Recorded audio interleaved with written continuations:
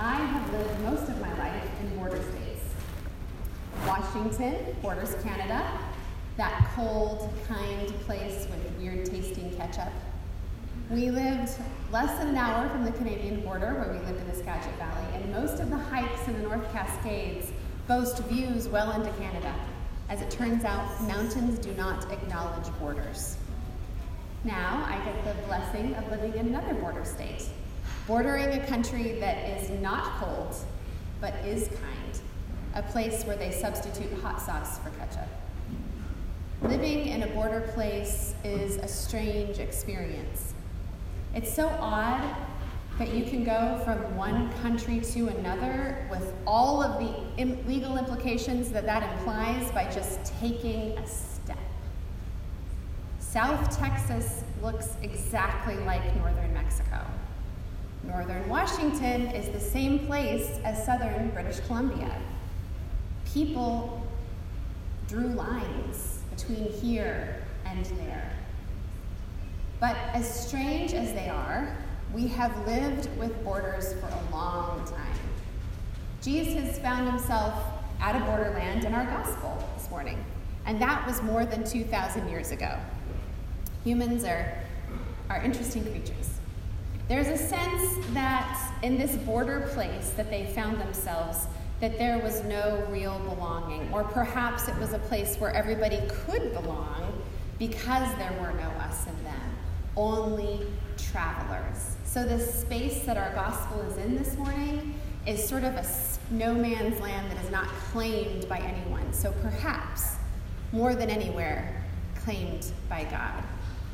It was in this place that Jesus encountered 10 men with a skin condition. Now, in the first century, a skin condition would get you kicked out of a community and fast. There was no cure at the time for leprosy, and so anyone with anything remotely like it was just sent into quarantine and taken away from their community, away from their families, and had to live amongst other folk with skin conditions. So these 10 had found each other out of survival, created their own community out of their quarantine. When they discovered Jesus in this in-between place, right? They couldn't be in the city center, they couldn't be in their homes, they were just on the outskirts. They cried out to him. Typically at the time, if you had the skin condition, whenever you saw someone, you were to cry out, "Unclean," to try to keep them away. That was part of what you were supposed to do in that quarantine. But that day, they cried out, not to distance themselves, but in hope. In crying out, they acknowledged Jesus' power and the healing and possibility that Jesus brought. Jesus, heal us. Jesus called back to them pretty matter-of-factly.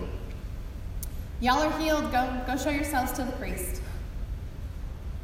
In the first century, if one had been banished because of a skin condition, they could not re-enter the community unless they had been declared clean by the priest. I am so glad we don't do that kind of stuff anymore. That's a dermatologist's job, not a pastor's job. No, thank you. So Jesus telling them to go to tell their priest was really just the first step toward going home. It was the first step towards their re-entry into community, a necessary step on their way. 9 of these guys took off immediately. I can't imagine what was going through their minds. Who knows how long they had been ostracized from the community? They were probably thinking about all the things they were going to be able to do again. They were going to be able to taste grandma's cooking again. They would be able to hug their children, their spouses. They would get to sleep in their own bed. They would get to attend a party or go to church. They would get their lives back. Can you imagine? After so long being ostracized. One, however, turned back and went to thank Jesus. A lot is made of this one person who turned back to thank him. We often look at him as exemplary. After all, he was the only one out of all of them who thought to say thank you. But remember, Jesus did not say, "First, come and thank me." Instead, he said, go and show yourself to the priest. So this man who came back was actually not following directions. And he was a Samaritan, the sworn enemies of the people of Israel. There was a deep, deep animosity and even hatred there. Anytime a Samaritan shows up in the gospel, I'm not sure it can be emphasized enough how shocking and scandalous it was that Jesus included them and embraced them. I don't think we have the empathy to understand hating a group of people like that. At least I hope we don't. But this Samaritan, this person who anyone witnessing the exchange or hearing about it later would recoil over, was the only one who came back to give thanks for his healing. Scholars call this inversion or reversal. And the Gospels, we see it all the time. When Jesus demonstrates that one who we would assume is in the wrong or on the outside is actually the insider, and vice versa. It's when in Jesus' presence the normal rules of what is important is reversed, so that those that we would look at as surely not belonging certainly do, and those who we would assume are exemplary are actually shown lacking. Jesus loved to do this. He loved to mess with things. He loved to upset the status quo, and he did this in the story.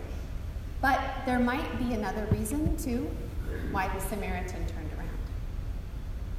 Perhaps the Samaritan came to Jesus because he knew he would not be welcomed by the priest. The priest would not have had the open-heartedness of Jesus. He would not have wanted to see that man, a Samaritan, who was unclean, skin condition or no. He would have not welcomed him back into the community. The 9, the others, went back to the priest knowing that they would belong again. The Samaritan would never have belonged. So the fact that he came back to Jesus, the great high priest, and thanked him has as much to do with his not belonging in the greater community as it has to do with his exemplary Thanksgiving giving skills. As a faith leader, I'm often faced with stories and experiences that people have had to show how religion gets in the way of people's connection to God. It is meant to be a vehicle and path that leads us to God, but we as humans, in our hubris and small-mindedness, begin to look at the religious institutions and traditions as the way, when we know the way is Jesus. So in their truest heart and intention, religion is meant to be a place where we're connected to God, but these horror stories are alive and well. It's so difficult to try to communicate to folk who've been hurt like this that it was not from God, for they have been taught to equate religion with God. So in this gospel, we see a way out. We see Jesus giving us all hope, showing us that there is a way greater and bigger and purer than our human institutions, and that it can break through always. We are so fortunate to have such a beautiful and loving community here, but that does not mean that we get to look at our community above God's self. We must be oriented to Jesus. And please don't come to me with your skin conditions. This makes us a better, healthier body of Christ, a more vibrant people of faith. Jesus established himself in our story in this in-between place, a place that didn't belong to any one people, a place that belonged to everyone. What if we, as the body of Christ, reflected that? What if we were a place that belonged to everyone, with the hospitality and openness and hope of the healing of Jesus?